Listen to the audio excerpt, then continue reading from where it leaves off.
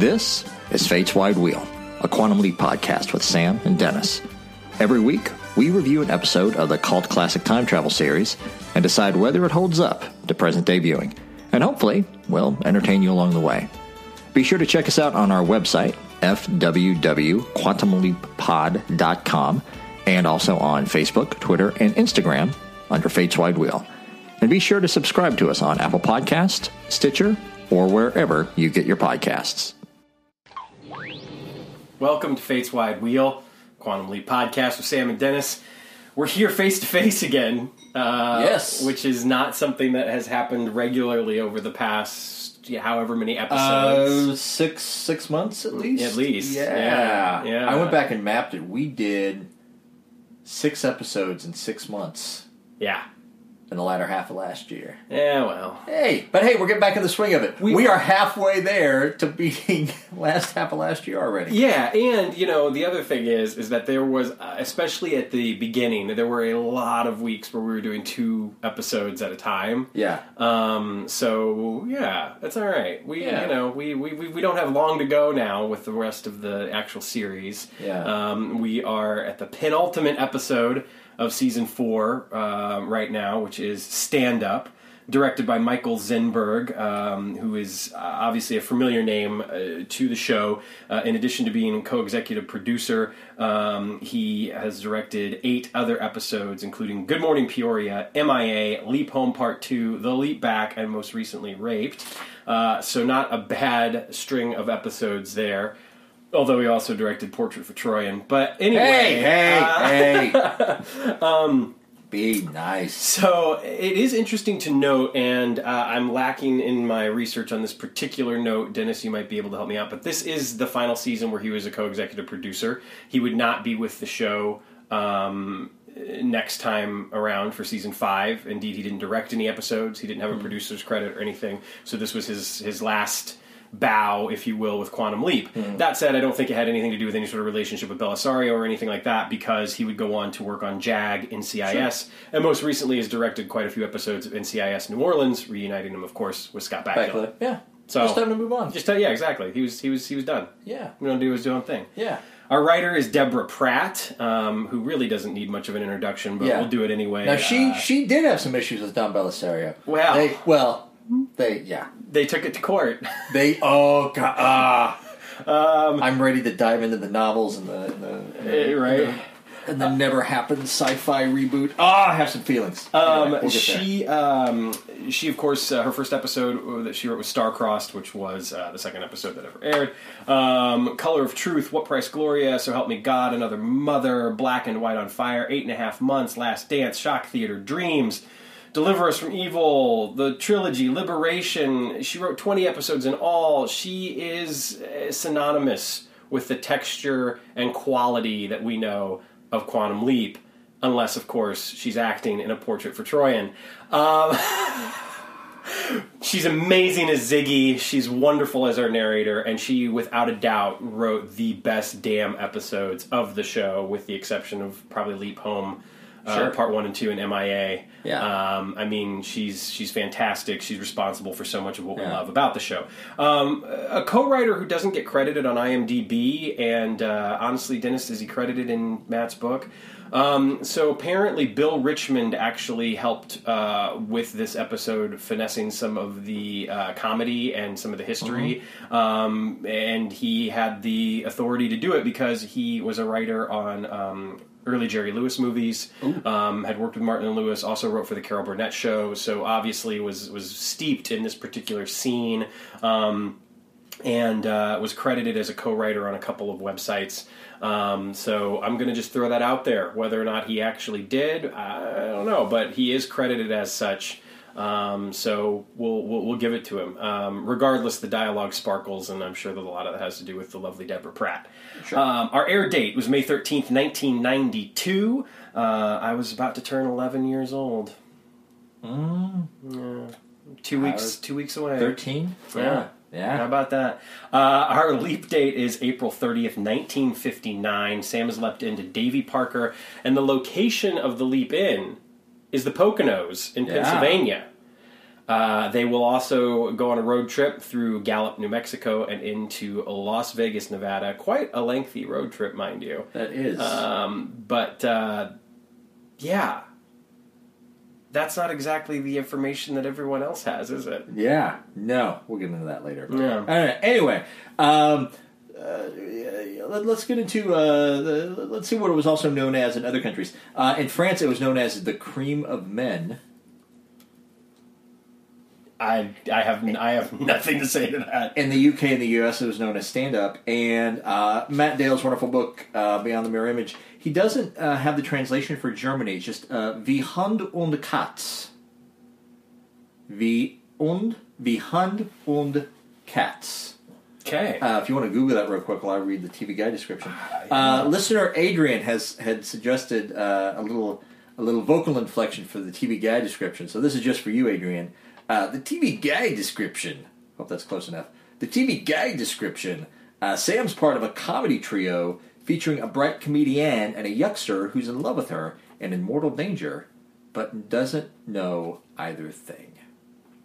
The German title translates like cats and dogs. Yes, it does. So, I actually kind of like that. I'm not going to lie. I mean, I think stand-up is better and fine and whatever, but sure. Yeah, I get what they were aiming for with it. Yeah. Yeah. Absolutely. And Sam Leaps In. And this is notable, particularly for the time, because we have... I think this is one of maybe the only case throughout the entire series where we have a very notable present-day celebrity from a very well-known brand. Yes.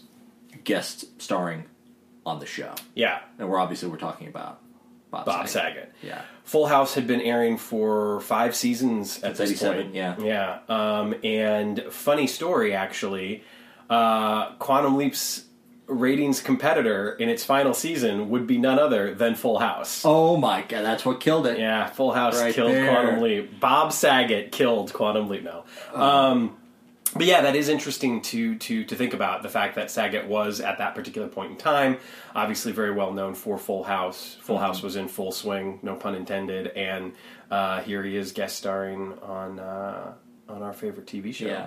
I don't think it was really yet well known to the general public that Bob Saget's stand-up comedy is very different from his persona as Danny Tanner. You know, it's interesting because as I was watching this episode, there were a couple of times in particular where I couldn't help but be very conscious of the fact that he was clearly, whether on purpose or not, I'm sure when his agent, presented him with this, or the idea was pitched to him or whatever, or he went after it, that part of the reason why he did is because it is very different, obviously, from Danny Tanner. As I was watching the episode last night, it occurred to me that whereas now, modern day, when an actor who's mostly known for being a comedian or for comedy, when they want to prove they can do a dramatic role, they do an episode of Law and Order.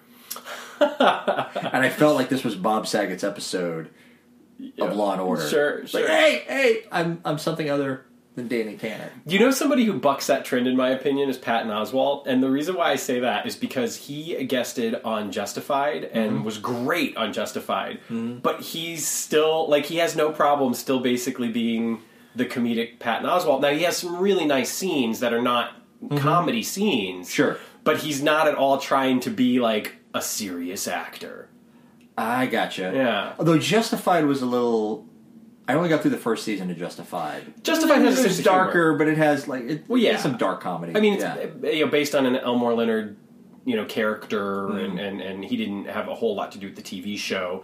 But I mean, his sense of humor in his novels, and even the film adaptations of his novels, like Get Shorty or Out of Sight or whatnot. It's clear that he has a sense of humor. And in spite of these sort of darker situations and these darker characters, hitmen and mobsters and bank robbers, etc., he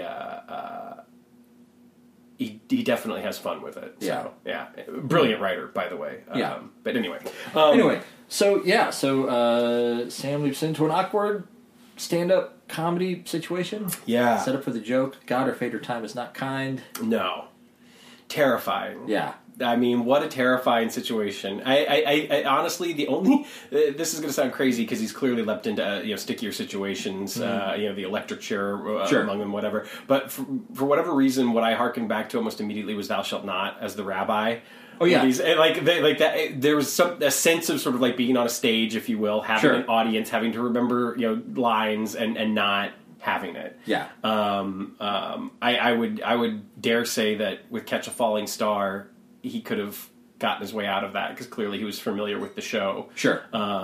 Didn't have to go on, obviously, but yeah. Right. Yeah, and another thing about this leap in, I mentioned it last time around, is that we basically get introduced to all of our main characters in this leap in, right away. Aside from the villain, yeah, but his number one henchman guy is there, and But I forget that. He ends up being like the number one henchman. Yeah.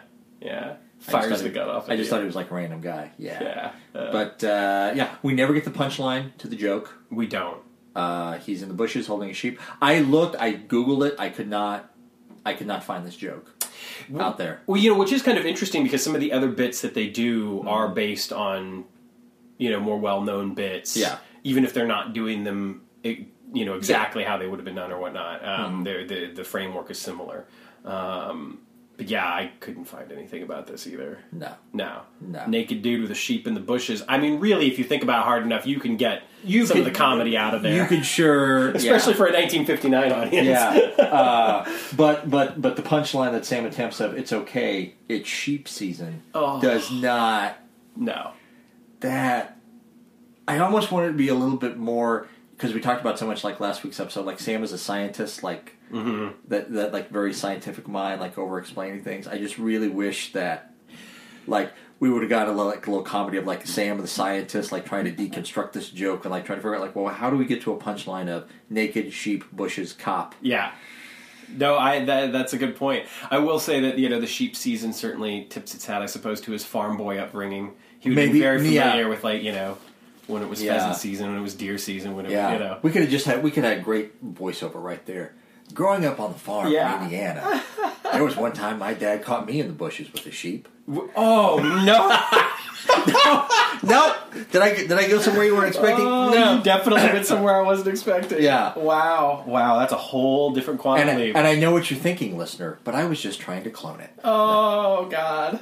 Yeah. A little gene testing, if you will. Little yes. So after we come back from the credits, Amy Yazbek's character Frankie, of course, helps to save the day. Hops on stage and puts on her southern accent and does a decent bit that ends well with the getting arrested for solicitation and It is, yeah. So that her character's name is Frankie Warshawski. How many different last names does she go through in this episode? 3, I think. Lane and Fields, I know for sure, but isn't there one other one? Turner, yeah. Lane, I think that's the order. Lane, Turner, Fields. Yeah. Because I don't even think they present Fields until like the very end of the episode. And she's like, when they get announced. Yeah. Blah blah blah, and Fields. Let's talk about Amy Yazbek. Let's do it. Someone commented on the page last night because I posted a thing in the Facebook group. She's probably maybe most well known to the general public for the Problem Child movies. Is she though? I would argue that she's probably more well known for Wings. Oh, you know what? You are right. Which arguably I would count as one of the finest of all 90s sitcoms. Where's the Wings podcast? Right? Where is the Wings podcast? Probably is one. Oh, God, probably. I don't know. Probably not. Steven Weber, Tim Daly, Amy Yazbek, I mean, Thomas Hayden Church, like... Yeah. It was a good cast. That was good. Tony Shalhoub? Tony Shalhoub! Yeah. How could I forget Tony Shalhoub? Yeah. Oh, I love Thomas Hayden Church on that. Yeah. He was... Yeah. Anyway, we could go down a whole rabbit hole there. Right. She was also, I don't know, I didn't bother looking this up, I don't know if she and John Ritter met on the Problem Child movies, if that's where they got married. Yeah, I don't know. I don't know either. I mean, I would think that would make sense because that seems to be the the earliest opportunity for them to have met on screen. Yeah. Now, whether or not they had met outside of that, who knows? Yeah. She also, it's interesting to note a couple of other things that she did, because we've talked about the show before. She was in the pilot of China Beach. She actually plays an airline stewardess who has a very, very amusing exchange with a soldier who is egged on by another soldier to have the stewardess check his seatbelt. Sure. And the gag being that when the stewardess goes to check the seatbelt, she's going to find something else.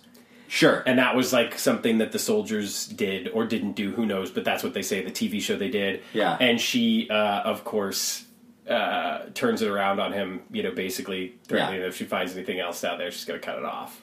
To which he immediately is like, I got it, I'm good. I got it. She also was in 4 episodes of Magnum P.I., playing the same character, which, as we well know, was not always the case when you had some of these actors making the rounds on TV shows playing like multiple characters. I got like Matlock or I thought you were saying that she played the same character between Magnum P.I. and China Beach. And I can see why you would have thought that. And I thought, whoa, that would have been an interesting crossover, actually. But no. She played the same character within Magnum P.I., Diana. But yeah, had a few other film guest appearances, like Pretty Woman. Actually did do a couple episodes of Matlock. The other thing that she might be known to audience for is she played the girlfriend in The Mask with Jim Carrey. Yes, yeah.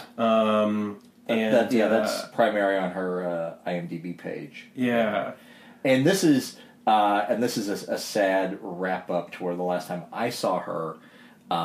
Speaking of John Ritter, so as you probably well know, John Ritter passed away in 2003, September 11th, 2003, actually. And they had already filmed like 3 episodes of his sitcom at the time, 8 Simple Rules for Dating My Teenage Daughter. After that season, him and Kelsey Grammer were up for Best Actor in a Sitcom for an Emmy. And I think everybody expected John Ritter to win because he was being nominated posthumously. Right. How do you say that word? Posthumously? Yes, I can never say that word. Yeah, can never get it off the tongue. And Kelsey Grammer won. And I remember watching that, and I don't know why, but they had a camera on Amy Yasbeck, and they kept cutting to her. And Kelsey Grammer, you could tell, he felt awkward as shit. Yeah. Because he expected John Ritter to win. Because I think it was also Frasier's last season. So I think that was another thing. It was between, like, do we give John Ritter the award posthumously, or do we give it to Kelsey Grammer for the final season of his long-running sitcom? Right. And, and so, like, he acknowledged John Ritter, he acknowledged Amy Yasbeck in some way. But, the camera just stayed locked on Amy Yasbeck. Anyway. That's... rest in peace, John Ritter. Yeah. Have a soft spot in my heart. Mostly for it. For it. That's where it comes from for me anyway. Anyway, it is worth noting also that Amy Yasbeck, her last credit on IMDb is the television show Pretty Little Liars, which, as we well know, stars one Troyan Bellisario.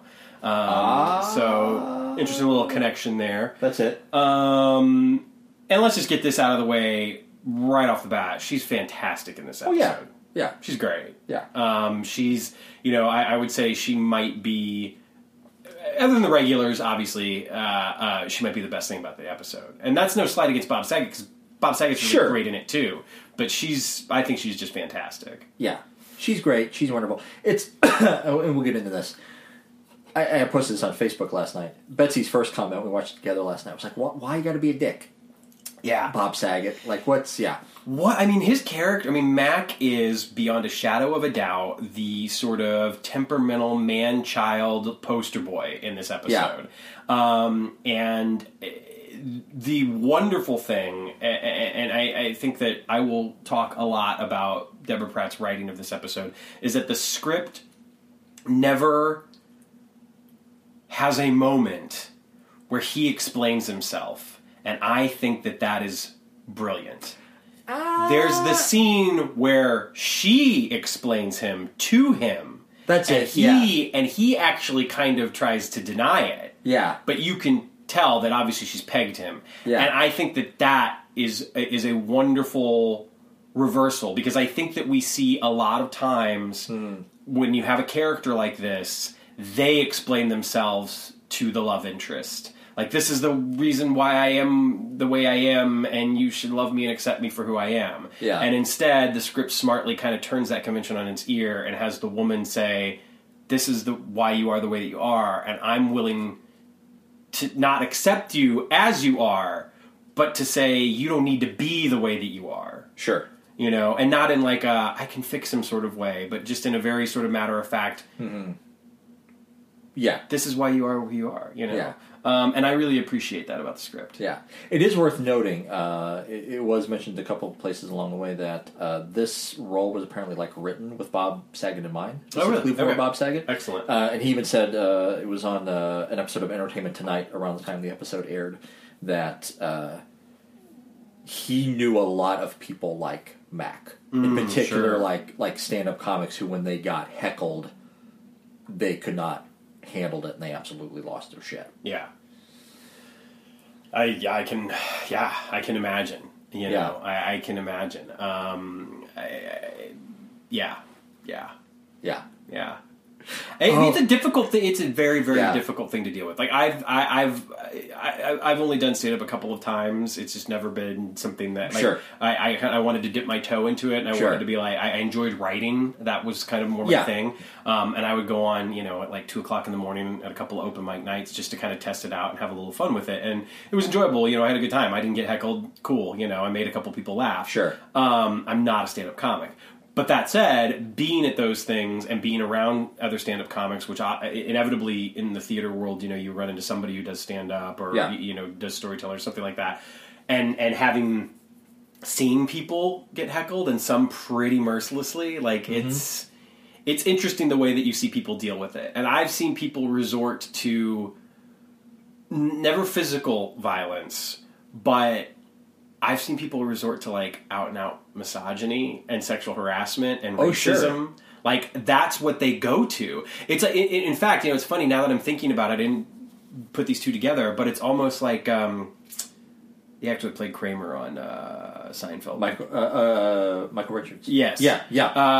He like that was his defense mechanism.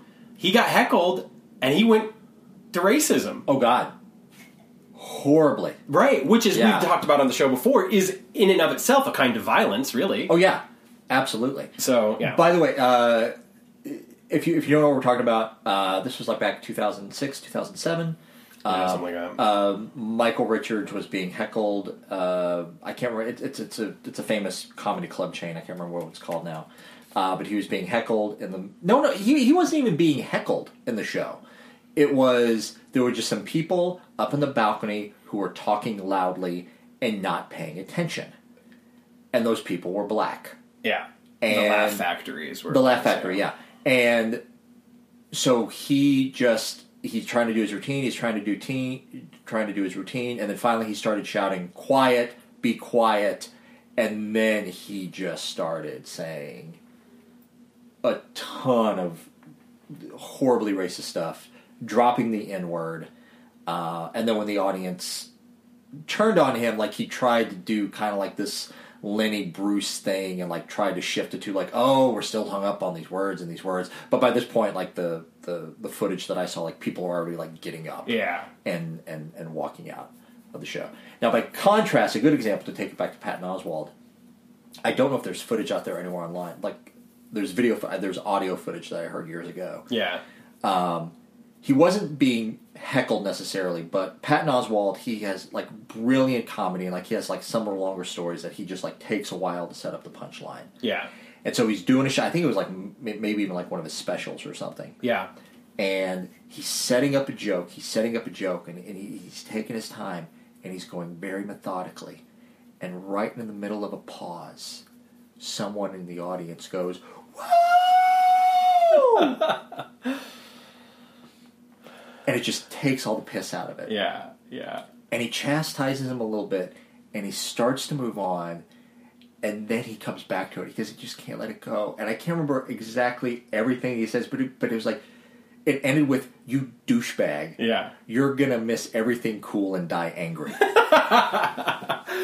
Well, see, I mean, that's the interesting thing, is that I think comics can have, and I've read a few books on it as well, but there's a way to handle that, which you can certainly, kind of go the insult route, but the way that, like, you just described Patton Oswalt doing it was, it was making fun of that person, but in a situational way that didn't cut to them personally. Yeah. Do you know what I mean? Yeah. And I it think cut specifically to the action that they did. Yeah, and I think that's great. One of my favorites that I've ever seen is Richard Pryor, actually. And it's it doesn't involve heckling necessarily, but there's an audience member who's coming in late. And this is a filmed, like, special. And they come in late, and they're sitting, like, in the front row. So they come in, and you can see them walking down the aisle, walking all the way to the front, walking across in front of all of these people, and Pryor just kind of, like, stops and just, like, watches him, and the whole way he's just watching him, and he's like, "You good?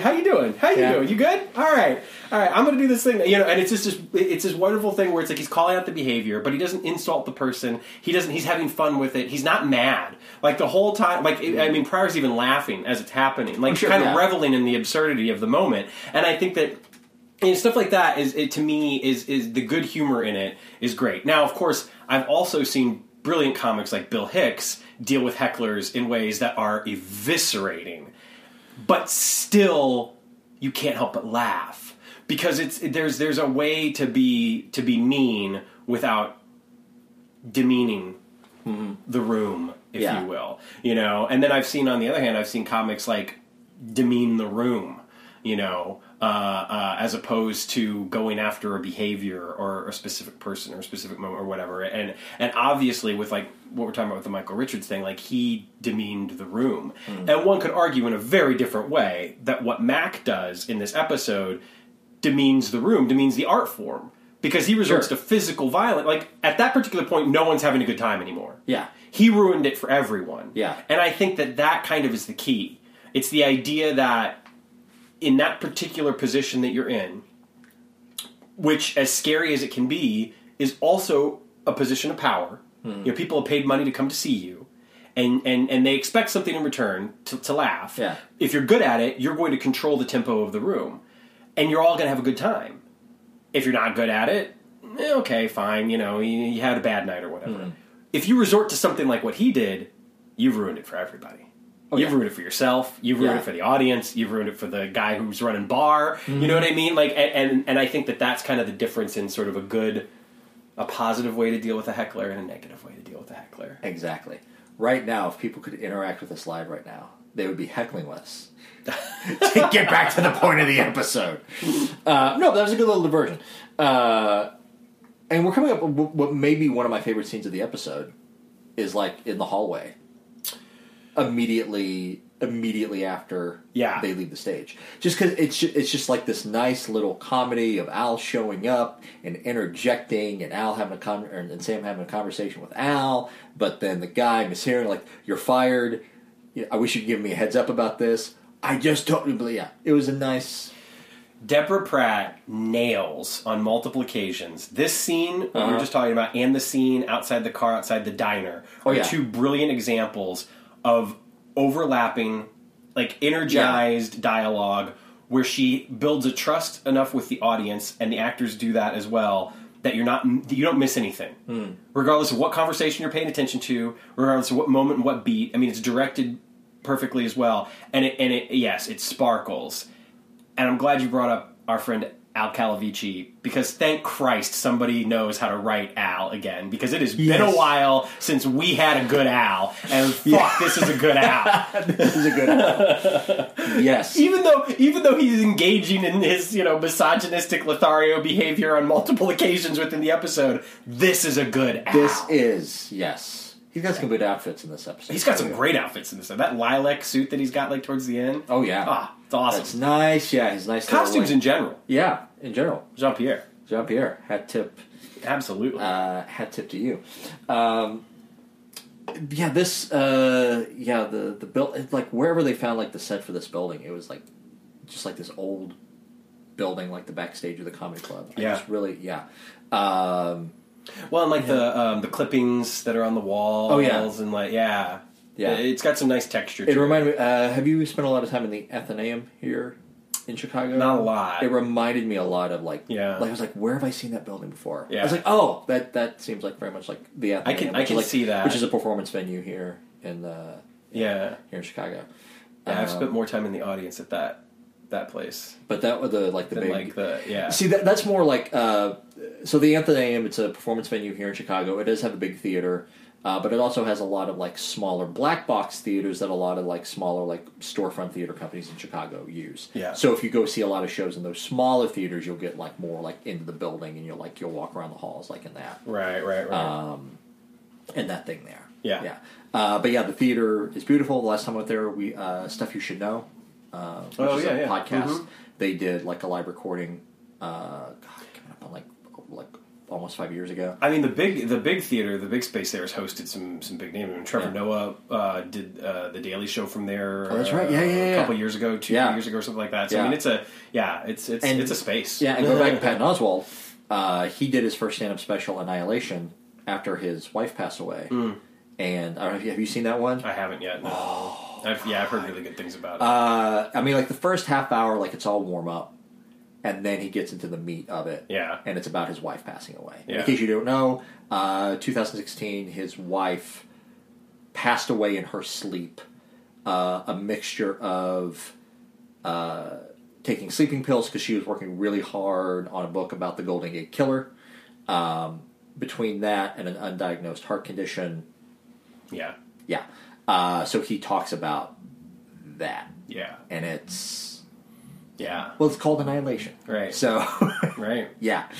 But yeah, this is a really great scene. You get, like, everything gets set up in this first scene in a really great way. Yeah. Mac and Amy Asbeck's character, Frankie, Mac and Frankie, they're in love with each other, but they have this toxic kind of relationship of, angry shouting, yelling, especially from Mac.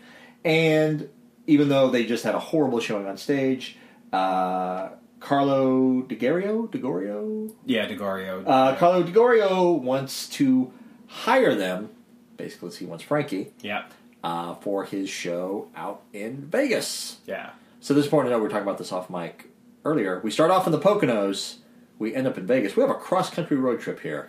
Yeah, it's funny because there's something that doesn't jive about the driving time either, because that's a 35-hour. No, because that's why when I was rewatching the episode last night, I thought I misheard the Poconos, because it seemed like it's just like an overnight drive. Yeah. But one thing they do that kind of tips you off to it is that you just think like they're leaving there and they're driving there overnight. Right. But Al is in a different outfit when they're having the conversation in the car. Mm-hmm. And that's the thing that kind of tips you off that, they're going across country. Yeah.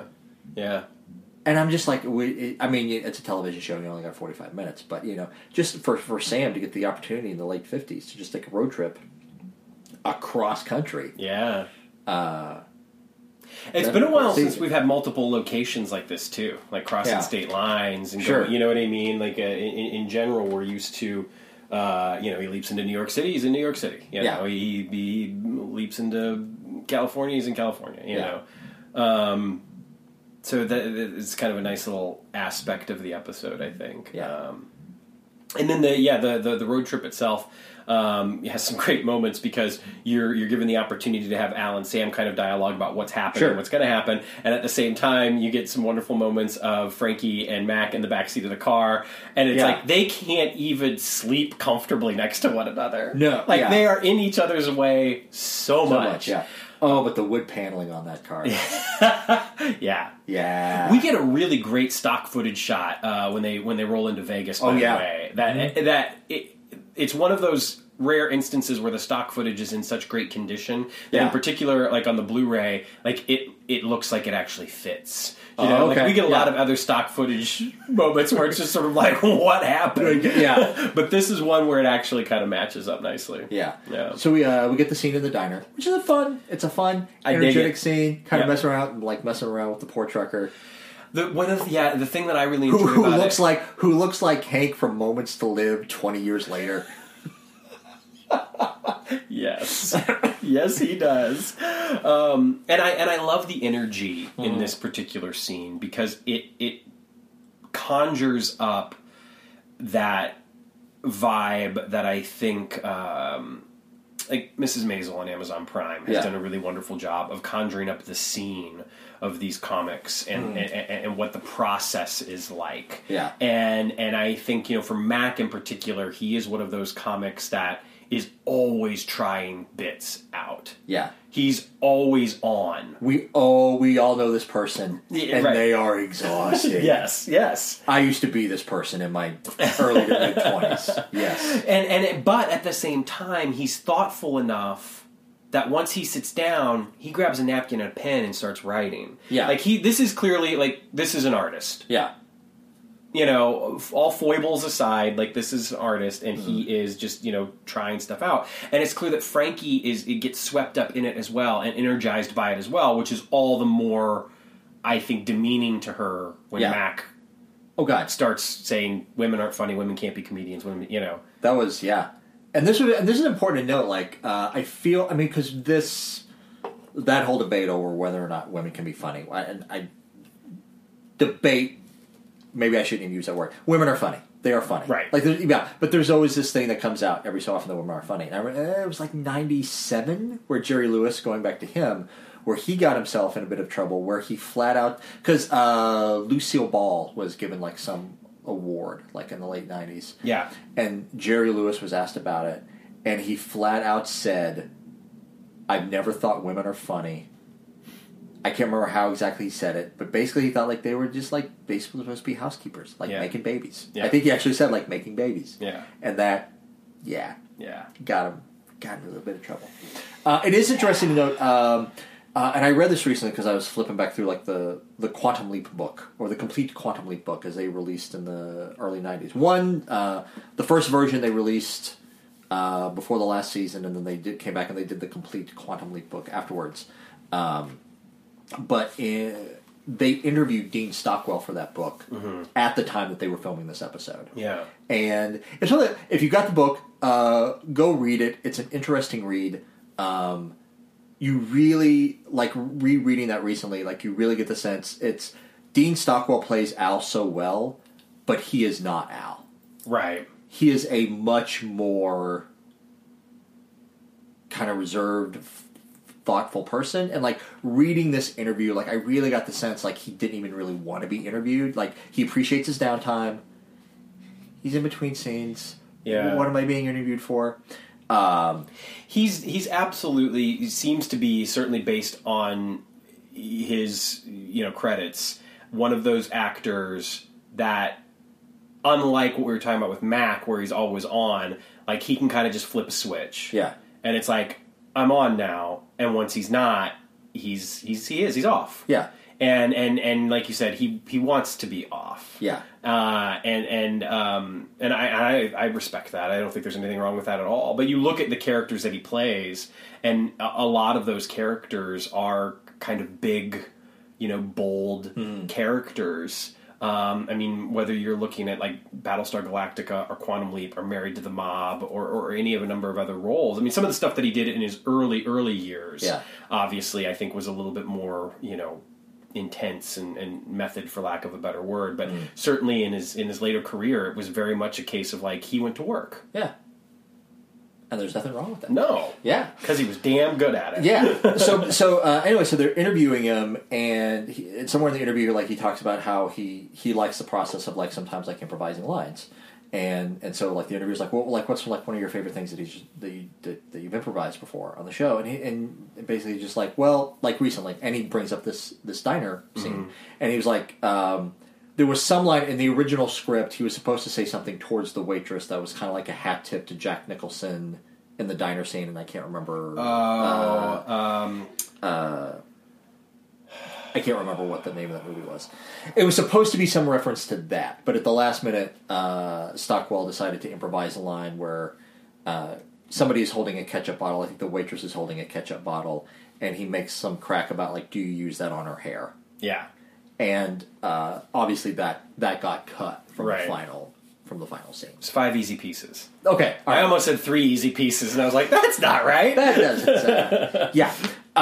So anyway, if you got the Quantum Leap book or anything, go check that interview out because like they interviewed him, and I think everybody involved, like they were interviewing around at the same time. Yeah. It's like Yeah, it was a good book. I mean, it's it's been a while since I flipped through it, but yeah, it's funny because I think that there were books since that book, like on Buffy the Vampire Slayer or the X-Files or some of the Game of Thrones stuff that are certainly more in depth, Sure. and focus like on specific seasons and are like twice as long as that book was. But for what it was and when it came out and the show that it was about, it's got some cool material in there. Oh yeah, I mean, especially like at a time when you didn't see a lot of that, Right, for a lot of- like like production- outside of like say Star Trek, which is Yep. did that from when it really like boomed back up in the 70s and 80s. But Yeah. yeah, Right. Absolutely. speaking of Star Trek, we are not a Star Trek podcast. Picard debuts. That's right. This week. I'm gonna have to re-up my CBS All Access. I think a lot of people are going to be doing the same. Yeah. I've heard very good things about it. It looks fantastic. I believe in the creative team. Michael Chabon is an incredible writer. He's probably got a great vision for it. If Patrick Stewart's on board, that's enough for me. But the fact that they're bringing certain characters back, I think is brilliant. And as a fan of Star Trek, I'm looking forward to it. I forgot about that awful shot of Data in one of the first. Yeah. Yeah. My guess is we're not a Star Trek podcast. This is just slight diversion. My guess is Data is going to be the form of a holodeck character. Either that or it's in Picard's head. Because I heard one thing that sounds very true, but in All Good Things, the final episode of Next Generation, he's been diagnosed with a sort of a neurological disorder, and one of the effects of that neurological disorder is seeing things. Sure. And so that's one of the reasons why in the future scenes in All Good Things, people aren't taking him seriously. Gotcha. Even his interactions with Q, they think he's imagining it. So I'm wondering if that's if they what's bring that prompted. back. If it's just in his head and he's imagining these conversations. Yeah. And racked with guilt over whatever it is that he did that he can't get over. Yeah. Which I guess is one of the big hooks. So yeah. We're not a Star Trek podcast. We're not. Yeah. But anyway. Yeah. So now they're back. Well, they had the scene afterwards. I love the overlapping dialogue in that scene. Yeah. And I love the way that Al is written so well in this episode, and he has a hand in the events, and he's really, he's active, and I just appreciate so much the way that he's written in this episode. But I love the fact that it backfires when he's like, you gotta get him to kiss, Yeah. And then she ends up kissing Sam. Yeah. Yeah. That's a great moment. I'd forgotten all about that moment until we got up to that. Yeah. So yeah, they have a huge fight, and then they go, at this point, this is when... Is this shortly after they get to Vegas, and then Max storms off and he goes to a bathroom, and they have that scene? Another wonderful scene, actually. Yeah. Yeah. Yeah. A lot of great individual scenes. I love the fact that this is the first time that, obviously, and certainly as a modern television watcher, the neuroses that are Mac at this point. But to actually see him vocalize the whole thing, to be like, we go on a date, and then we get married, and then we get the house, and then we get the kids, and then we get the divorce, and we get the, and all of that. And it's a wonderful, and it's a nice homage, I think, to a Woody Allen-esque kind of, Which because that was me when I was dating. Totally. And I remember that scene, that's one of the scenes that's always stuck with me, is of him going through that thing, and Sam going, well, before you get to the divorce, ask her out again. Because when I was on OkCupid years ago, here was my thing on OkCupid. I would see someone's profile who I liked. I would open up another tab. I would start writing her a thoughtful message, not just like, "Hey, what's up?" Yeah. But I would start to write her a longer message to indicate "Hey, I've read your profile, and there are things I find interesting about you and that we have in common." And then I would start writing the thing. Right. And I would keep reading her profile, and I was like, "Oh, that's a red flag. That's a red flag. Yeah, we wouldn't get along because of this. Blah, blah, blah, blah, blah, blah." I would spend 45 minutes drafting a message and then delete it. Yeah. And then move on. Because I did what Mac did. Yeah. Because I just jumped to the end of our relationship instead of just saying, "Hey, how you doing?" Right. Yeah. It's that sort of self-sabotage, I think, is a very human thing, and I think that while we don't all do it in that way, I think it is something that kind of connects us. I think that it's in our nature to second guess things. And I think some people, some people might be a little bit more confident, a little bit more outgoing and in the moment and just go for it. But I think that everyone, exhibits that kind of second guessing and self-sabotage sort of behavior at some point. Yeah. Yeah. Some of us just do it in different ways. In different ways, yeah. I love the ending of this scene. The whole they shake hands and Sam's like trying to usher them out of the bathroom, and then Mac stops him and is like, I came in here for a reason. Oh yeah, that's right. Yeah, really, yeah. I want to back up just briefly to Sam's voiceover that he has on his way to the bathroom, and I love it. Long time since I had a heart-to-heart with a friend over a woman. I think that is a great revealing line about Sam, about how Sam views the people that he's surrounded by when he leaps in. I don't want to. I don't want to praise her too much, deliver too many laurels at her feet, but sure. I think that... Because remember, always Portrait for Troy. But I think that, honestly, this is a line that I genuinely feel like only Deborah Pratt could write. I feel like she, as a writer, knows Sam in a way that a lot of other writers on this show don't. And that's fine. There are a lot of other writers that write him brilliantly, but this is just one of those, really revealing lines about Sam, because you almost have to imagine that the last friend that he probably did have a conversation with the woman about was Al. Sure. And in his mind, that was a long time ago. Oh, yeah. And it's interesting because it also gives you some great insight as to how he views Mac. Yeah. And that there is a bit of tenderness there. That he's not completely like, this guy's such a jerk and he's insufferable and he's difficult, but there was something I liked about him. So I just really, really like that line, and I think it's a yeah. Now here's why that voiceover took me out of the episode. Sure. It is the only voiceover in the entire episode. Yeah. And sometimes they are really inconsistent with the writing. Sure. There are some episodes where Sam will narrate the entire episode, and then there are other episodes like this where they just drop this random voiceover in the middle of the episode. And it's like, what? Yeah. Like, what? I get that. It's an interesting device, and it's an interesting device for, film and television. I just say if you're going to do it consistently. Sure, do it from the beginning of the episode. At least have 3 or 4 instances of it through the episode. Right. To me, when it pops up randomly, just one time in an episode, I'm like, oh, you couldn't figure out how to write the scene and convey that information in dialogue. Right. Our friend, the voiceover. I'm sensitive to that because I had a professor in college who, a theater professor, who is very against any kind of voiceover or narration or everything because he's like, it's always a sign of weak writing. So when I see it in anything, I'm like, yep. Anytime I think of voiceovers, I always come back to Blade Runner. Okay. Because Blade Runner has, at this particular point, literally 5 or 6 available cuts of the film.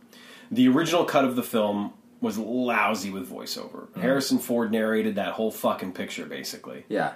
The director's and that's the cut, theatrical release. Yeah, the director's cut that came out in the late 80s, early 90s, I believe. I'd have to double check my work on this, so forgive me if I'm not right, but I think eliminated all of the voiceover narration. So it's not there at all. Yeah. Basically, what you see is what you get. Which in a lot of ways was Ridley Scott's initial vision, is that he was telling a story that was beyond this detective story that the narration, the voiceover narration kind of turned it into. Yeah. There's another cut of the film where there's some of that voiceover is returned, but some of it's left out. There's another cut of the film where it's there are different pieces of scenes that do the same thing that the voiceovers did that weren't in the original cut. It's so convoluted, the history of that film. But anyway, I always think of that film whenever I think of voiceovers, just because I think it's an example of you can literally see a work and say, this is what it's like with voiceover, this is what it's like without. this is what it's like with a little bit. This is what I'm fascinated by that because they do become very different films. Yeah. Well, this is, I mean, I'm gonna admit I have never seen Blade Runner. Yeah. And the way I understand it, and this must be the version with all the voiceover, it's almost kind of like a noir. Yeah. Which makes sense because that's part of the gimmick of noir. Right. Is oftentimes to have the protagonist explaining everything to you. Right. Right. It's an interesting device. I think it can be. I think it can be used properly and done well. You know, I mean, I can think of some European films that have like voiceovers and things to as sort of transition pieces. I don't know. Yeah, I don't know. It didn't bother me here. Yeah, anyway. And I will say, and this is overall before we move on, what always in the end bothered me about the voiceover, Sam's voiceover for Quantum Leap in general, is that I always assumed that I didn't just see it as a writing device. I always assumed that Sam was narrating his entire story after it was over with. Oh, interesting. Okay. And then the series gets to where it does. And I was like, what? Yeah. Yeah. I mean, well, I guess that is part of the device as well as the conceit. You have to wonder, is it's like, am I inside this character's head at this specific moment in time? Are these that character's thoughts? Yeah. Is this a fourth wall breaking sort of device where the character is talking directly to the audience? Is it a narrative device like what you're saying, where they are indeed narrating the story in after the fact? Yeah. I think for me, just as a part of the suspension of disbelief, I always just take it as that those are the character's thoughts in that specific moment. Yeah. And we're just hearing them. Sure. I guess I'm more comfortable with that. I don't know either. I don't know. I'm more comfortable with it now, but as a kid, sure, I thought all this narration was after the fact. Well, it's so fascinating that you say that because for me, with Blade Runner, to go back to that real quick, when I was a kid, I loved the original version. I loved that voiceover narration. Now, as an adult, I love the silent. Well, not exactly silent because rain is pretty much consistently falling. That rain-soaked atmosphere that is created with these flickering images, that Ridley Scott paints with over Harrison Ford. God love him. Yeah. Now, we're past the spoiler embargo on Rise of Skywalker, right? God, yeah, please. Fuck, he's so goddamn good. He's only on screen for 30 seconds. I mean, that's the scene of the movie. That's the best scene in the fucking movie. That might be one of the best scenes in the entire fucking franchise. Sure. And then you realize their dialogue in that scene is almost identical to their dialogue on the bridge in Force Awakens. And the moment that sinks it for me is, Dad, I know. Yeah. Which is that... Yeah. You know what I mean? It's just such a beautiful... It pays tribute to the best of Star Wars, in my opinion. It pays tribute to Carrie Fisher. It pays tribute... You know what I mean? It's just such a beautiful, perfect, well-done moment. Yeah. Amidst... arguably a lot of moments that aren't perfect and well done. Yeah. Although I would certainly argue that anytime that Adam's on screen, you can't. It's pretty much unbeatable. Adam Driver. Yeah. Yeah. Okay. Yeah. Anyway, back to Quantum Leap here. Yes. And so now they start. Now that they're there at the Sands, we got the setup of Carlo. There's a reason they got hired. It's very clear. Right. He is interested in Frankie, but they got to go about the business of putting together their act. Yes. And I'd forgotten, when I was a kid, I watched this episode over and over again a lot, and I think it's just because there was a time I fancied myself ended up becoming a song and dance man and comedy man, and so just the montage of them putting the comedy bits together and the actual show. That's my favorite part is putting all of it together. And then there's this one. I don't know if you know what they were doing here. There's this one scene in the montage of them putting the act together where they're doing the scene and Al is standing off to the side holding up a newspaper like he's reading it. Yeah. And I'm like, was that supposed to be a reference? I mean, I guess when I was younger, I always thought Al maybe he had a newspaper and that's where he was getting his idea for comedy bits or something. Yeah. But to me, it seemed like they were specifically trying to set up a visual gag a reference to an old classic comedy bit that I wasn't getting. That could very well be. Ziggy just chimed in. I honestly, I don't know. I think that this might be a great opportunity to mention for a moment that the episode tips its hat to a lot of classic comedy acts, name checks, name drops, however you want to put it, a lot of comedy acts. I mean, Martin and Lewis, Burns and Allen, Lucille Ball and Desi Arnaz, Fanny Brice and Nikki Arnstein, which is actually an interesting one because Nikki Arnstein had nothing to do with Fanny Brice's act whatsoever. He was a con artist and a gambler, and like her second husband, played by Omar Sharif in Funny Girl. Anyway, it's so fascinating because the fact that that's who Mac decides to bring up. When they name check Fanny Brice is funny to me because arguably he got more out of that relationship than Fanny Brice did, and so it's like it's a wonderful, like, you'd have to be whip smart to really get that one, but like I didn't get it at the time. I had to look it up, but like to undercut it with that, I thought was really kind of cute. But and then obviously Woody Allen, Groucho Marx, Steve Allen, a lot of classic comedians and duos are name checked, name dropped throughout the course of the episode. And then some of the bits that they put together, while not the actual bit, are based on bits that, like the Steve Allen Man on the Street interviews, the Superman Supergirl bit, the My Brother Just Escaped from the Asylum bit, like, all of that are steeped in a lot of classic sort of, post vaudeville, but pre, TV, or at the very genesis of early television. That's where a lot of that comedy comes from. And one of the reasons why I want to bring that up too is because I found in some of the modern day critiques, or at least critiques from the past 10 or 15 years, people criticize the episode for not being funny. First of all, I disagree. I think the episode's very funny. Second of all, I think that any time you end up doing some of that type of humor, you run the risk of not making it feel immediate and present. Like it's that. I say this about some Shakespeare that I see sometimes. It belongs in a museum, not on a stage. Yeah, and that to me is one of the biggest mistakes that a lot of amateur companies specifically, but even professional companies make with something like Shakespeare. They think that Shakespeare has to be done a certain way.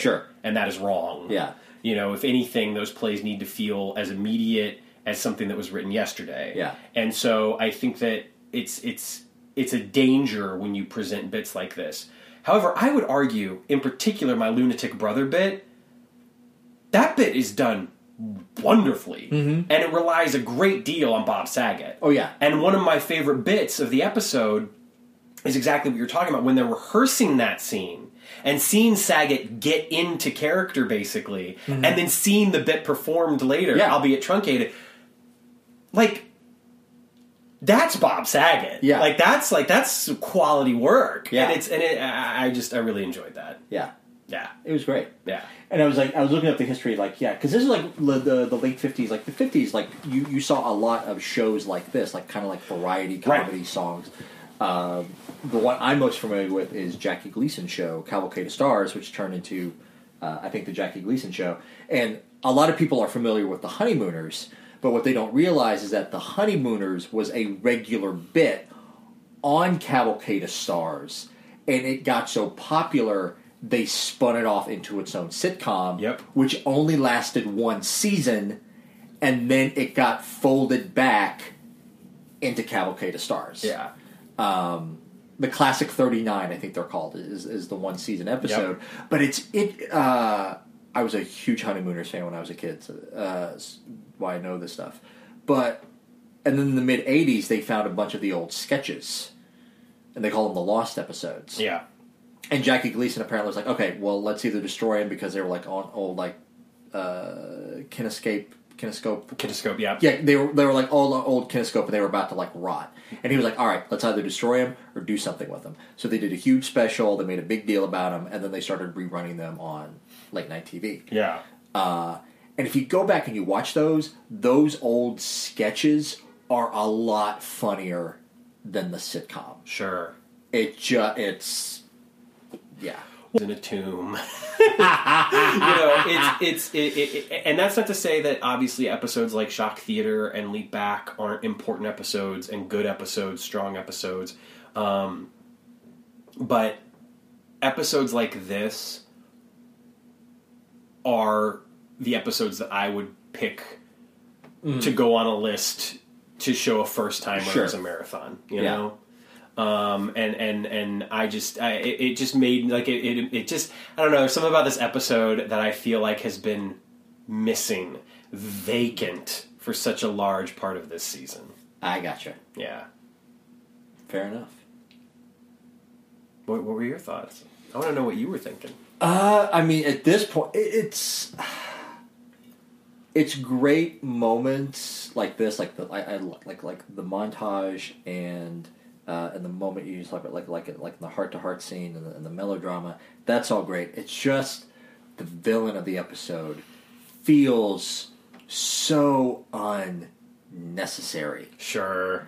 To the point, like, I had completely forgotten, like, that's where, like, a lot of the tension of this episode comes from. I remembered everything about this episode but Carlo. You know, that's a really, really good point. And I think that because I was so in love with these other aspects of the episode that I kind of gave that a pass. But under a more critical eye, and with what you just mentioned, you're absolutely right. Like, he doesn't need to be there. And I think that there are some viewers that would probably disagree with us, but I wonder, this is completely a supposition on my part, if Deborah Pratt turned in a script where Carlo didn't exist, and somebody said, whether it was, you know, Belisario or Zinberg or somebody else, was like, the stakes need to be high, we need life or death here, somebody needs to get shot. Yeah. You know, that sort of thing. And then this heavy gets added in at the last minute just to try to make things work. Yeah. Now, I will say, that being said, some of the better comedy moments in the episode, I mean, they call out, like, like going back to, like, the first scene in the hallway where Al drops that Mac's going to disappear. Like, before he even says it, like, Sam's like, don't tell me he's going to disappear. Yeah. I hate when you say he's going to disappear. Well, he's going to vanish. Yeah. Yes. Yeah. I like that. And probably, like, one of my favorite moments in the episode is when, like, oh, now you've changed history. Now Mac's body is discovered in the desert in 1982. In 1985. Yeah. That being said, like, those gave some of the best comedy. Oh, yeah. And Al has the line about, like, I'm going to go back and talk with Ziggy and see if we can't piece this together. Yeah. Yeah. And again, but that's another wonderful example, too, of Pratt writing Al and the project in general in ways that we just haven't gotten in a while. Yeah. Where they are actively trying to help Sam. Yeah. I feel like there have been some episodes lately where it's just been like, Sam might as well not even have an Al or a project or back a Ziggy, home or a Ziggy, or you know what I mean? Yeah. Which can be interesting, but I would rather have that be called out as opposed to it just being a writer just not even considering it. Yeah. You know, I would rather it be like, oh shit, you know, Ziggy's down, or oh my god, the imaging chamber's not working, or something like that. Sure. As opposed to it just feeling like... I feel like, because I was dwelling on this yesterday, because I was also yesterday rewatching Deliver Us from Evil, 5th season episode. Yeah. And Al and Ziggy are very useless in that episode. And it's an easy crutch for them to lean on so that Sam doesn't have all the information. Right. And so, well, I mean, like, he should have... I mean, they have Al and Ziggy at his disposal. Why does he have this information? Well, Al and Ziggy are not very helpful. Or Ziggy's not very helpful. Yeah. And it's like a crutch that they leaned on too much. Yeah. Like I said, at this point, like... But in this episode, like, Al and Ziggy and everybody about the project is helping. You know, and arguably, I think that an interesting tactic would have been to say... And it does get said a couple of times. Like... Some of these situations that Sam gets into are sort of banal and everyday, and like the only information that we might have is an obituary or whatever. So why not highlight that? Why not have Al say something like, you know, Ziggy's having to comb through old newspaper articles from the 50s. Like, this isn't easy stuff. Yeah. Like, with you know, these people, you know, that's the other thing. It's like, in this day and age, it's so easy for us to be like, well, I know exactly where so-and-so was 13 years ago because it says on Facebook that they were at blah, blah, blah, doing blah, blah, blah with blah, blah, blah. Yeah. You know, and now, but 60 years ago it wasn't like that. It's not like we were in the newspaper every day. It's like if your name was in the newspaper, that was a big deal. You cut that out, you put it in your photo album, you showed it to your friends and relatives at Christmas, you know what I mean? Like, these days, like, nobody gives a shit. Yeah.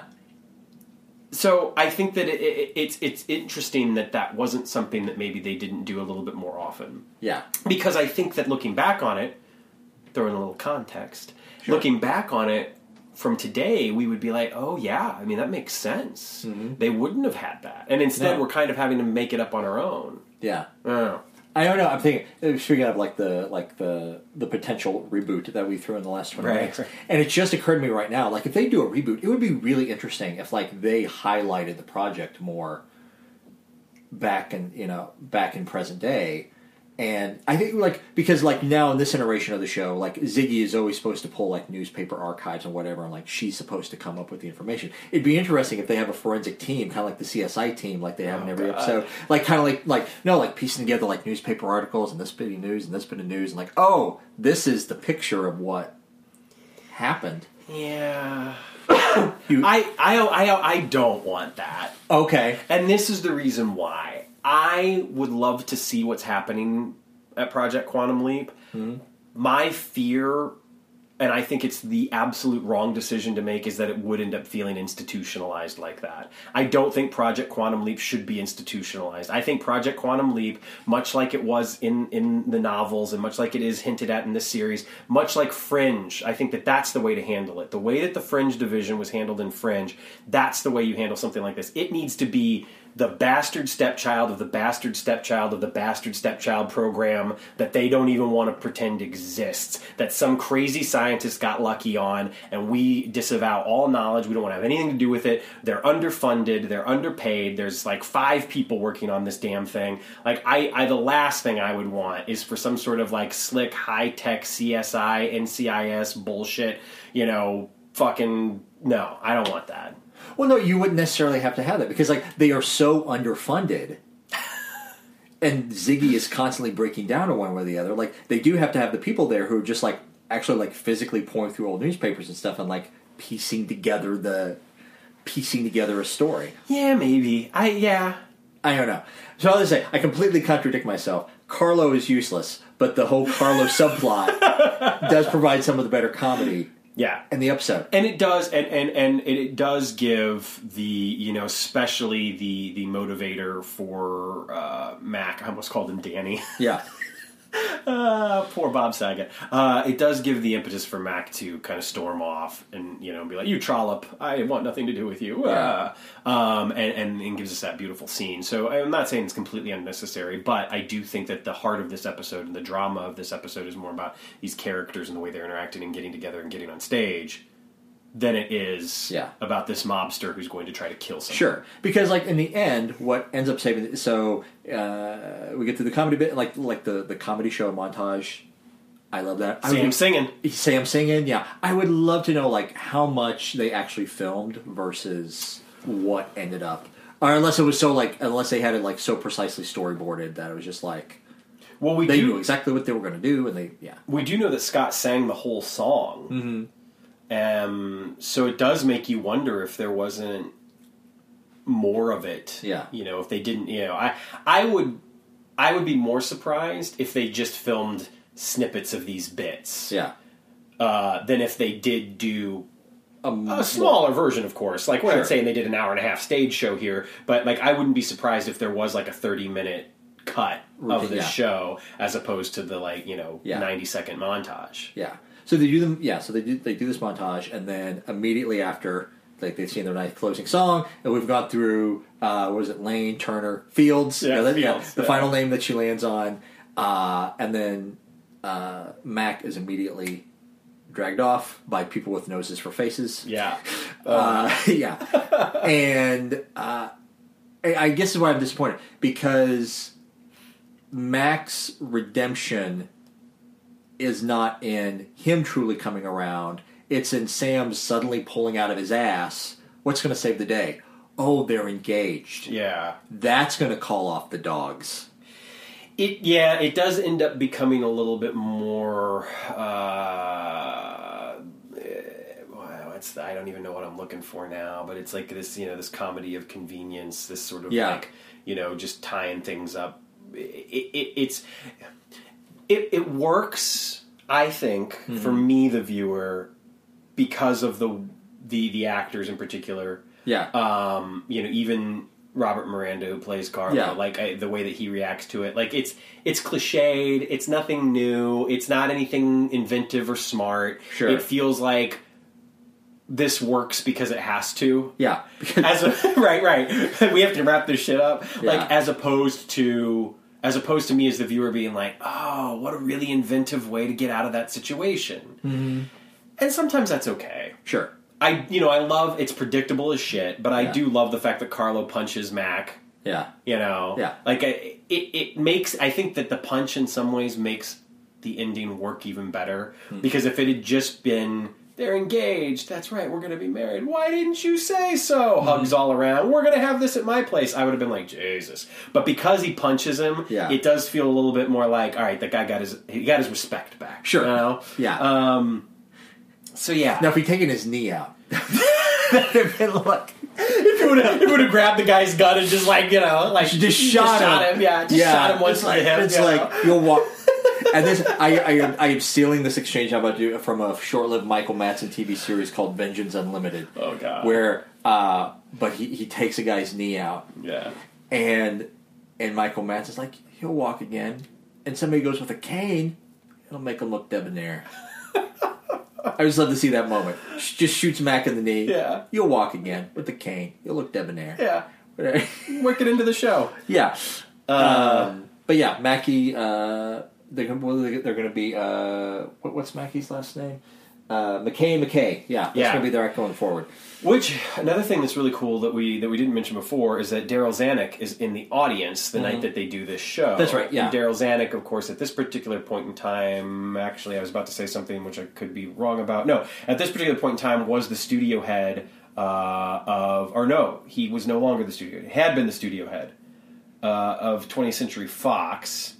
Okay. But at this point, he was actually not doing that. He went independent in 1956. He withdrew from the studio, but he went back to the studio in 1962. And the reason why is because apparently he had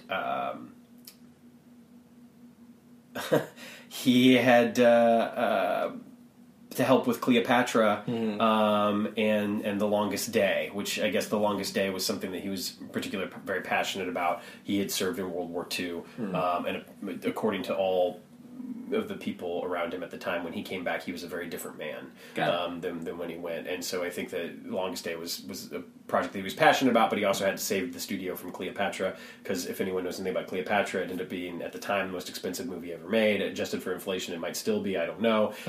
It was all sorts of craziness went on during that movie. Elizabeth Taylor almost died. Richard Burton and Elizabeth Taylor, some days they were speaking, some days they weren't.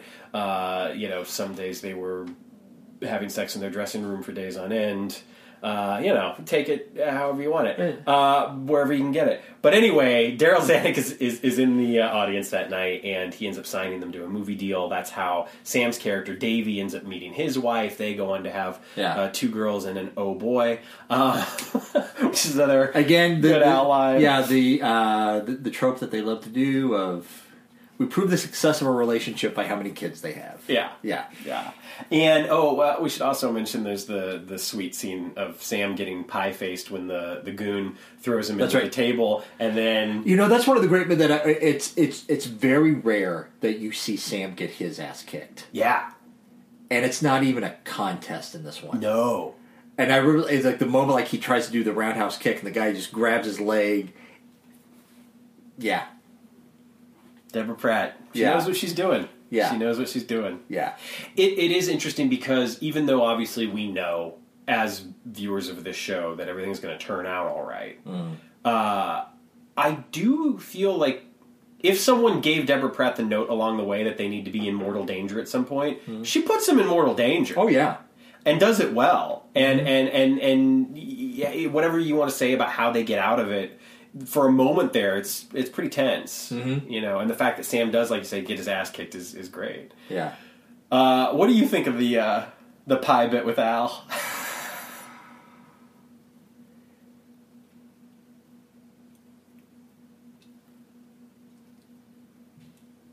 It's... Listeners, if you could see Dennis's face right now.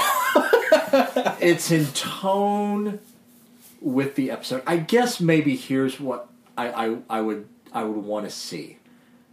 Instead of it being like this weird bit where they almost play it off where Sam does momentarily forget that Al is a hologram, Mm-hmm. I would love to have seen it played as a moment between friends. Yeah.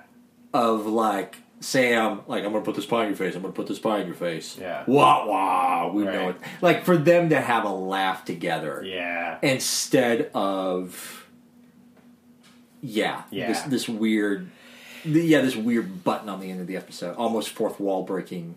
Yeah. Button, and it's also. I mean, this is just it's like one special like. The special effect of Sam leaping out, one. I think this is the only time in the entire series where you have the double special effect of Sam leaping out and obviously Dean Stockwell superimposed on the scene as a hologram. Right. It's just kind of weird. Yeah, it's weird because to me, one of the things that seems to happen is it's one of the very, very, very, very rare occasions where it feels like maybe Scott and Dean aren't in sync. Because I feel when I was watching that scene... Well, right. Yeah. But because I feel like when watching the scene that Scott was doing exactly what you were just saying.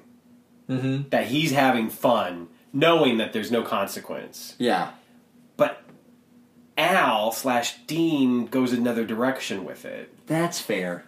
And it's a very odd choice. And I agree with you. I think it would have been really it would have put the bow on things in an episode that does end up having a good deal of heart. It would have been nice to have that moment with Al and Sam. I think you're absolutely right. Yeah. Yeah. And I guess that's the thing. It's like maybe if they had a laugh afterwards. Right. But it's say goodnight, Gracie, and then immediately leap out. Yeah. And it's the thing, because they're not on set together, they don't have that connection. Yeah. Yeah. Yeah. And it's fine. I mean, Yeah. there's no reason to pick it apart. Sure. Right. Yeah. Our leap out. Yeah. So, here's the thing. If you haven't seen the film From Here to Eternity, go watch the film From Here to Eternity. You'll only need to see about 2 minutes of it to know exactly where they got this scene from. Okay. Like, this is, in essence, like the opening scene from Here to Eternity. Mm-hmm. Only without Burt Lancaster. But, yeah. Mm-hmm. Yeah. Sam's in his skivvies on the beach. Awful wet. Yeah. Finds a woman's brassiere. Yeah.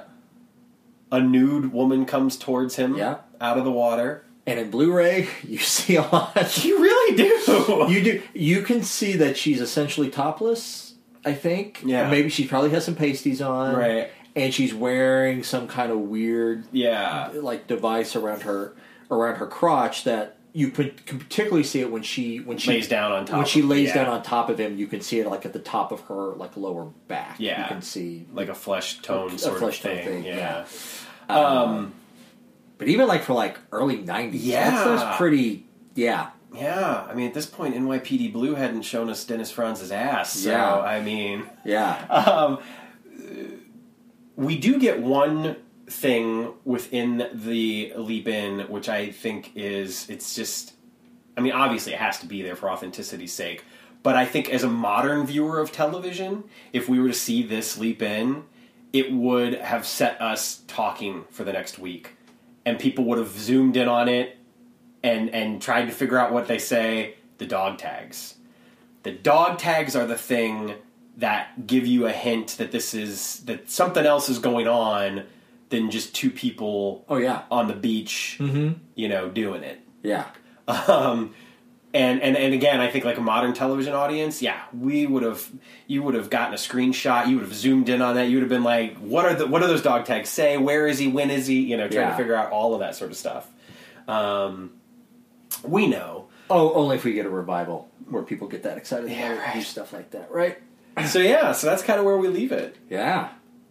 What are your overall feelings on stand-up? I feel much better about the episode. Because Yeah. watching the episode last night, Betsy and me just weren't. Really? Yeah. Like I remember, like I said, I used to watch this episode over and over when I was a kid. Sure. For the comedy bits, like them putting the show together, like their ending song at the end of the routine, like that was like ingrained in my head when I was a kid. But yeah, like, and it was like all the yelling and the shouting. It made Betsy anxious. She was not feeling it. Talking it out, I feel a lot better about the episode. Yeah. Yeah. I mean, it's not making anybody's top 10.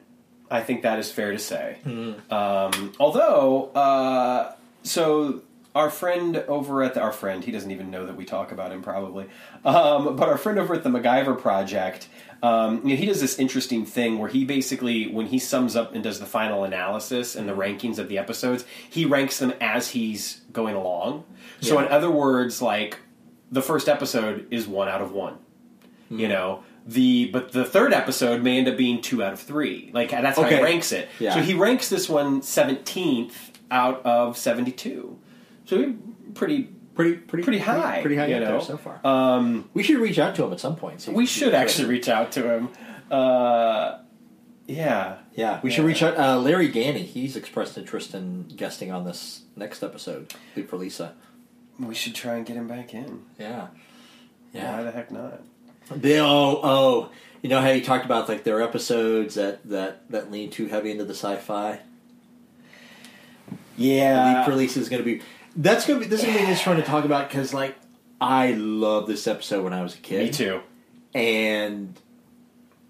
yeah, it's going to be interesting to... It's going to be very interesting because there are a lot of things that we can talk about, I think, on the outside of this episode from a 2020... It's the first time I think I've said that. Yeah. A 2020 vantage point. Yeah. Especially... I mean, with the military and, you know, sexual assault and there's so much to bring in. However, we don't want to let that get in the way of what's going on at the core because it ends up being a very different kind of episode for Quantum Leap. Oh, yeah. And in a wonderful way is a great bookend, I think, with the leap back. Yeah. So, I'm looking forward. I haven't watched this episode in a very long time. I think the last time I watched this episode was probably over 20 years ago. All right. It's going to be interesting. So, jumping back, we said this off mic, and I thought we were going to address it right off the bat. Oh, shoot. About stand-up, about our core episode this week. There's a lot of confusion among fans sometimes that this is, speaking of the leaping back, this is what you may think of it. At the end of Leap Back... Al tells Donna that Sam is a stand-up comic playing the Catskills in 1956, and a lot of times people think that this is the leap that they're talking about. But it's not, because it's a different situation. Sam's a comic in the Catskills, and what Al is referencing, they start off in the Poconos, they're going whatever.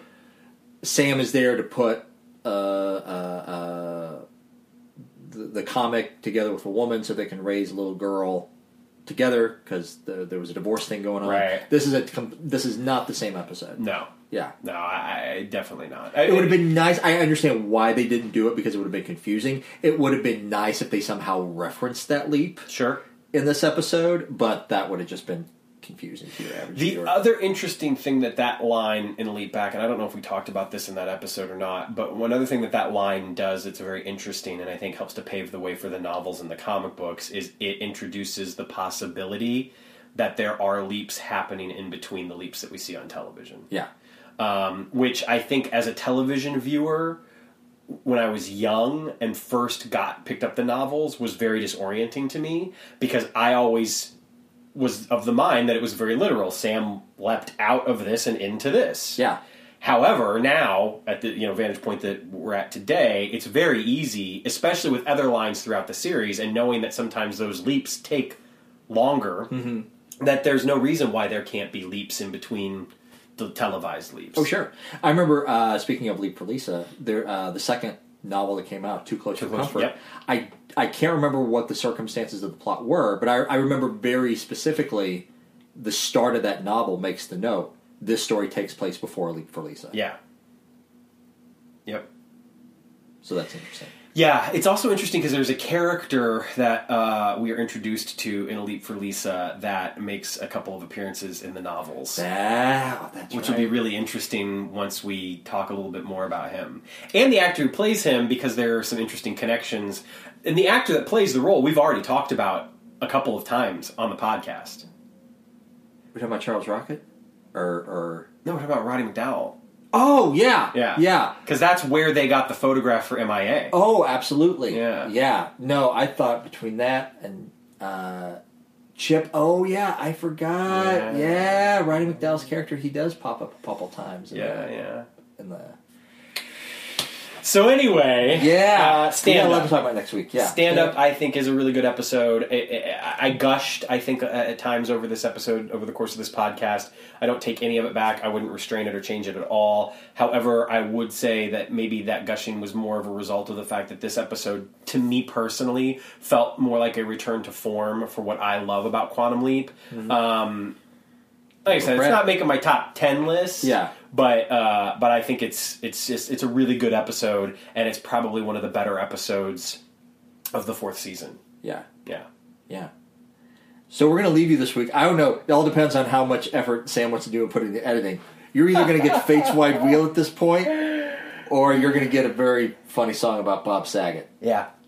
Bob Saget. Or I don't know. Or we can just edit this whole segment out and we'll just... Yeah. No, I'll do some work. Okay, awesome. I'll do some work. Well, that's our episode for this week. We'll see you next week for Leap for Lisa. Absolutely. Thank you all so much. Take care in the meantime, and we're going to leap out of here. Bye.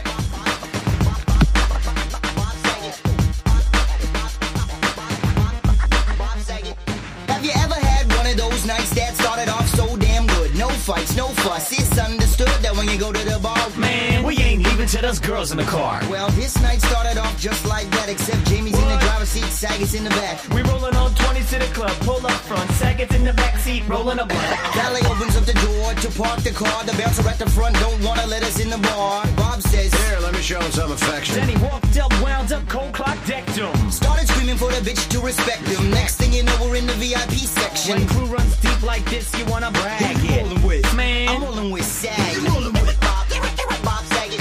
Numero uno, nobody does it better. Who you rolling with? Bob Saget. The illest motherfucker in a cardigan sweater. Now the night's young, but everybody's getting tipsy. Bob's in the booth with a chick from Poughkeepsie. He's ordering the Dom Perignon, just drinking from the bottle. Making plans to leave the club at 3 miles. That's when DMX and 50 Cent walked in. Bob stood up and said, "Who are you again?" At first all they did was stand around and stare. Till X pushed Bob and 50 hit him with a chair. He's in a cardigan, khaki shoes and no socks. You want hardcore motherfuckers? Pull out a Glock. I got a cock like a donkey, hard as a rock, and a trigger finger itchier than chicken pox. Everybody threw their hands in the air. Bob's drunk with a gun and he just don't care. We on the floor, he's on the table now firing shots. Paris Hilton's on the cell phone calling the cops. He blew the smoke off the tip of his gun. Bob Saget, bitch, you better act someone. You rolling with Bob Saget. Numero uno, nobody does it better. You rolling with Bob Saget. Illest motherfucker in a cardigan sweater. Bob grabs us and the girls we run out the back door. Says he's feeling froggy, that he's still hungry for more. He's in the back seat getting busy again, asking the girls if they're lesbians. The girls start kissing, now my dick's getting hard. Let's go to my place, the hot tub's in the backyard. I got beer, Henny, an ounce of Kush. Yo, Jay, pull over, I gotta pee in a bush. When you're rolling with Saget, there's no time for rest. This motherfucker's flipping bottle caps off of a chest, shouting, "I'm Bob Saget, this is what I do. My house, my car, this is my crew. I only hang with Jazami and Stu. Patrol on mean streets of Malibu. Night, boys. Tomorrow night we gonna do it again. Bob Saget, my best friend. You rolling with Bob Saget. Numero uno, nobody does it better. You rolling with Bob Saget. Illest motherfucker in a cardigan sweater. You rolling with Bob Saget. Numero uno, nobody does it better. You rolling with Bob Saget. Illest motherfucker in a cardigan sweater.